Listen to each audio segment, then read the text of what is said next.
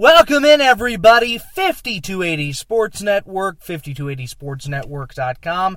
It's time for the Broncos Blitz, a spooky episode of the Broncos Blitz coming to you. That was pretty awful. Coming to you from the parking lot of the UC Health Training Center on a warm, beautiful Halloween afternoon, October the 31st, 2016. I'm Jake Marsing. Ryan Greene is here on a Monday for the first time in weeks. I like it. I don't have to plan on wearing a winter coat under my Halloween costume when I go out trick-or-treating later. Yeah, no, that's nice. We are here to break down Denver Broncos' 29-17 victory over the San Diego Superchargers, a game that did not feel as wide a margin as that score indicates. I'm glad I wasn't the only one. Yeah, every time I see that score, I have to double or triple take that because it really just shows you how dominant the Denver defense was that the Broncos were able to score that many points, considering how stagnant the offensive attack was. But we'll get to that here in just a moment. We'll get to that offense. Let's start with the Denver Bronco defense. Holy cow. Those guys came to play. They intercept Phillip Rivers 3 times. They force a lot of pressure. They cover well. They're all over the place. Jared Wolfe has a batted pass. Derek Wolfe has a batted pass. Jared Crick has a batted pass. That Denver defense yesterday, Ryan, was everywhere. And one guy who, when I went back and watched this morning, really popped out to me was Darian Stewart. Really? A guy that we have not talked all that much about, but who has been really, really solid for the Broncos. But overall, just a stunningly outstanding defensive performance against the Chargers. Yeah, absolutely. Darian Stewart, when he was brought in, I thought he was just going to be kind of the fill-in. TJ Ward, they wanted TJ Ward to really take over that defense, be the Atwater type. But Darian Stewart has just been fantastic, really, especially this year. He lays the wood, and he's much faster than I thought he was. He's kind of a bigger safety, but you saw his athleticism yesterday, and truly it was one of the few times. As much as I dislike Phillip Rivers, he is a very good quarterback, and even when things are hitting the fan, he's still good. And yesterday, especially the last interception, the one on the TJ Ward's interception, it looked like Phillip was truly confused. It didn't look like he knew what was going on. I saw a stat from, I forget who put it out, but the Broncos pressured Phillip on 51% of the dropbacks. Yeah. And that is truly impressive. And this defense they needed to make the plays to get the Broncos back in this game to win it, and that's exactly what they did. No, I think you and I both had a lot of concern about this game, considering how things had gone against the Chargers last time. That first quarter, it felt exactly like how I thought the game was going to go. And they just turned it around. The turning point, obviously, the Bradley Roby pick 6. Right. Roby subbing in for Aqib Talib, who had his back spasm up on it on Saturday and wasn't able to go. He didn't really practice much at all during the week, so that wasn't as big a surprise to me as it was to some other people. But Talib didn't go, and Roby, they don't. That's what I've said. If they're going to miss Talib or Roby, it's not a big issue for me.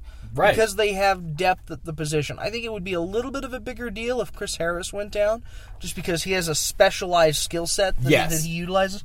But Roby Harris, for me, are almost interchangeable. That's how good Roby's played since he's been in Denver. And shout out to Lorenzo Doss. I thought he filled in nicely. They went after him. I know if Travis Benjamin doesn't make an incredible play, Lorenzo Doss tips it out of bounds. Lorenzo played that well. Yeah, and then on the fourth down in the fourth quarter, he knocks it away from Hunter Henry, I believe. So he filled in nicely, and he should have had a pick 6, but it turned into a Darian Stewart interception. He was our guest last week on Get to Know a Bronco. That episode of that will be coming out tomorrow on the Broncos off day. We'll see who we can grab in there to do that.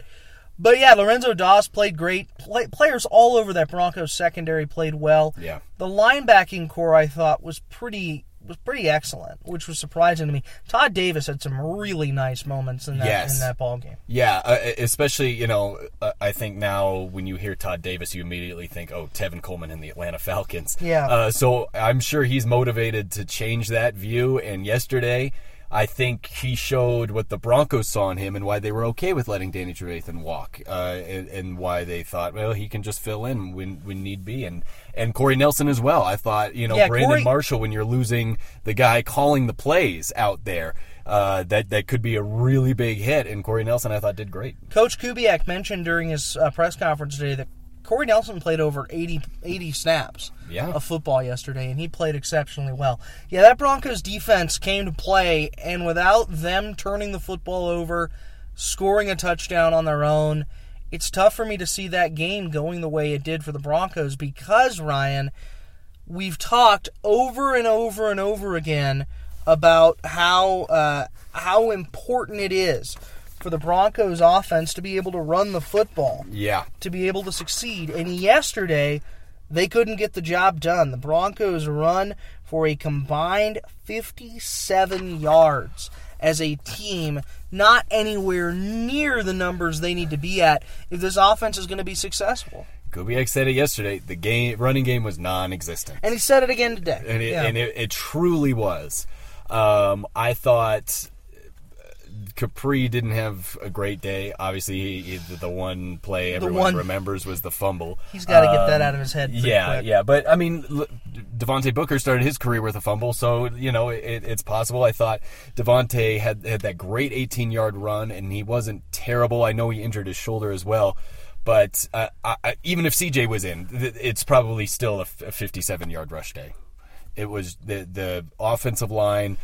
The offensive line got worked in every facet of the game yesterday. They did. In the pass, they just got pushed around, and with the trade deadline tomorrow, it's making everyone nervous. Gary Kubiak did talk a little bit about the running game today. Let's go ahead and play that sound right now. Well, I mean, it's about the team. You know what I mean? It's always about the team. And like yesterday, obviously we don't run the ball at all, but we did make some big plays in the pass game. 10 and 88, keep making big plays for us. When we made poor plays and Trevor threw the pick six, the next two plays he made went 70-something yards, So, you got to have a short memory. You got to overcome things in this league. It's good football played all around, but we got to find more consistency in what we're doing. Ryan, you mentioned Devontae Booker, and he did have a fumble. He's got to figure out, because fumbles were an issue for him, too, in college. He carries the ball all the way low and down here. Right. And down by his waist. And, that's Pee-wee football. That's like day one of Pop Warner football, flag football even, high and tight, baby. Yeah, well, not just that. I've noticed that he has a habit of not moving the ball to the outside arm. When he's running to the right, he keeps it in his left hand. Now, yesterday, I can see why he fumbled. He was trying to reach, and the defender hit him in the hand. It wasn't like his first fumble in the year. But at the same time, don't reach. You were far away. I mean, what if that thing goes out of bounds and then the Chargers get it at the 20 rather than the 2? I think the Chargers still drove down and scored a field goal, or that might have been the Travis Benjamin touchdown. But still, don't reach. You're not on the goal line. Just go out of bounds and live another down. Just get a field goal out of it, especially with the defense you have. But at the same time, young kid, just trying to make a play. I'm not going to fault him for trying. Just be smarter about your trying. If the Broncos are only going to run the ball for 57 yards in a given game, they are going to lose that game 8 times out of 10. Especially in December and January. Yeah, unless they're able to get crazy turnovers like they did. Right. That's the only way you can overcome that, because Trevor Siemian, Ryan, and I'm going to stick on this and say it over and over again until it gets in people's heads. Trevor Siemian is a system-dependent quarterback. He is dependent on the scheme and on the Gary Kubiak offense. And when the scheme and the system isn't working, he can't be effective. And the scheme and the system cannot work. Play action, those boot actions, those kinds of trickery, the different kind of route combinations they like to run in this offense. Those cannot work unless you are running the football effectively. And there isn't like a set number you have to get to. You have to be able to run the ball effectively on critical downs. And the Broncos weren't able to do that yesterday, and it showed in Trevor Siemian's performance. He did not have a good game. Mm-hmm. Gary Kubiak even mentioned that his decision-making was below average or below where it's been, and that is a problem for this Broncos offense. The Broncos are okay with Trevor Siemian at quarterback if the system works, and it doesn't work if you can't run the football. And you mentioned the tackles, the offensive line. Russell Okung and Donald Stevenson were turnstiles during this game. And it has a lot to do... I broke it down a little bit with Okung. I'm going to do it with Stevenson tomorrow. Okung is getting a little bit lazy in his footwork, where his kick step... He's so worried about getting driven back and losing leverage that he's making his kick step too shallow. Because if you kick your leg out way far wide when you pull out like that, you're more liable to get driven back. But he's doing the opposite right now. He's not kicking it out far enough. And then they just go around him. Yeah, he's giving up that outside shoulder. So that's the issue that Okung has had, and he's had it in about 3 games now, where the Broncos that's a coaching point of emphasis. Mm-hmm. But I wonder a little bit if Okung, if Stevenson are tougher guys to coach than some of the younger guys, Paradis, Schofield, the others, because of their veteran status in the locker room. Yeah, that's true. I assume, the old dog and new tricks line probably applies to them. But going back to Trevor Siemian, go back. Really should have had about 4 or 5 interceptions yesterday. Yeah, let's it was be not honest. A good game. It was not a good game. But at the same time, even the play calling, Kubiak, I think, opened the game with a play action, which is fine. Yeah. The defense was probably thinking run. But the thing is, I think if the Broncos' run game needs to be effective enough to let the play action happen, they got to get past the first level. If you get the linebackers thinking, okay, I'm the guys that need to stop the running backs 5 yards down, we're not talking, you don't need 10 yards a carry in this offense, but you need to be averaging a first down every 3 carries. That's what you need to be doing, and that's what gets defenses looking for the run. And it just wasn't there yesterday, and that's when, like you said, all right, we stopped the run. We dare you to beat us, Trevor Siemian, and that's not a bet I am comfortable in taking. I like Trevor. I think he is smart with the football. I mean, except for yesterday, he hasn't really tried to force the ball into really tight windows. But like you said, the Broncos are good, even if Trevor is average. But when the run game isn't working, Trevor then kind of becomes below average because the defenses know. And the stat yesterday that the broadcast team said was that he had the fewest completions of past 15 yards. Yeah, he's got the fewest air yards per attempt, and he's got the fewest completions from 20 or more yards in the NFL. He does not push the ball downfield. He goes where the play is designed to take him. He, as Gary Kubiak said today, they attack coverage. Right.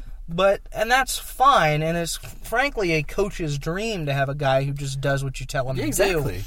But it's limiting what the Broncos can do on offense because it's making him scheme dependent. Mm-hmm. And if the run game doesn't work, the scheme doesn't work. Therefore, if the run game doesn't work, the offense doesn't work, including and most particularly Trevor Siemian. Mm-hmm. One guy who did have a really nice kind of bounce-back game out of this young core at Broncos was Riley Dixon. Oh, yeah. The punter.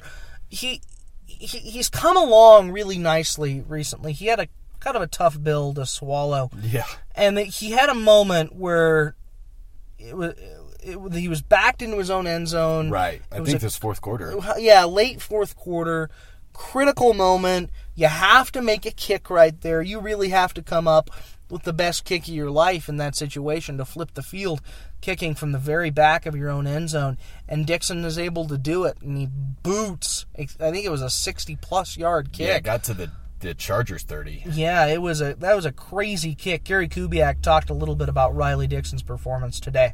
Well, he has the ability to hit the big ball. We're trying to get him more consistent. He's done a good job, but there was no bigger play than that, kicking the ball out of our end zone. We had 2 almost holding calls down there. I mean, it was a mess. And bottom line, we needed the best punt of the year from him, and we got it. So he punted well yesterday. B-Mac kicked well. That was a positive thing we did in the kicking game. So hopefully we keep that going.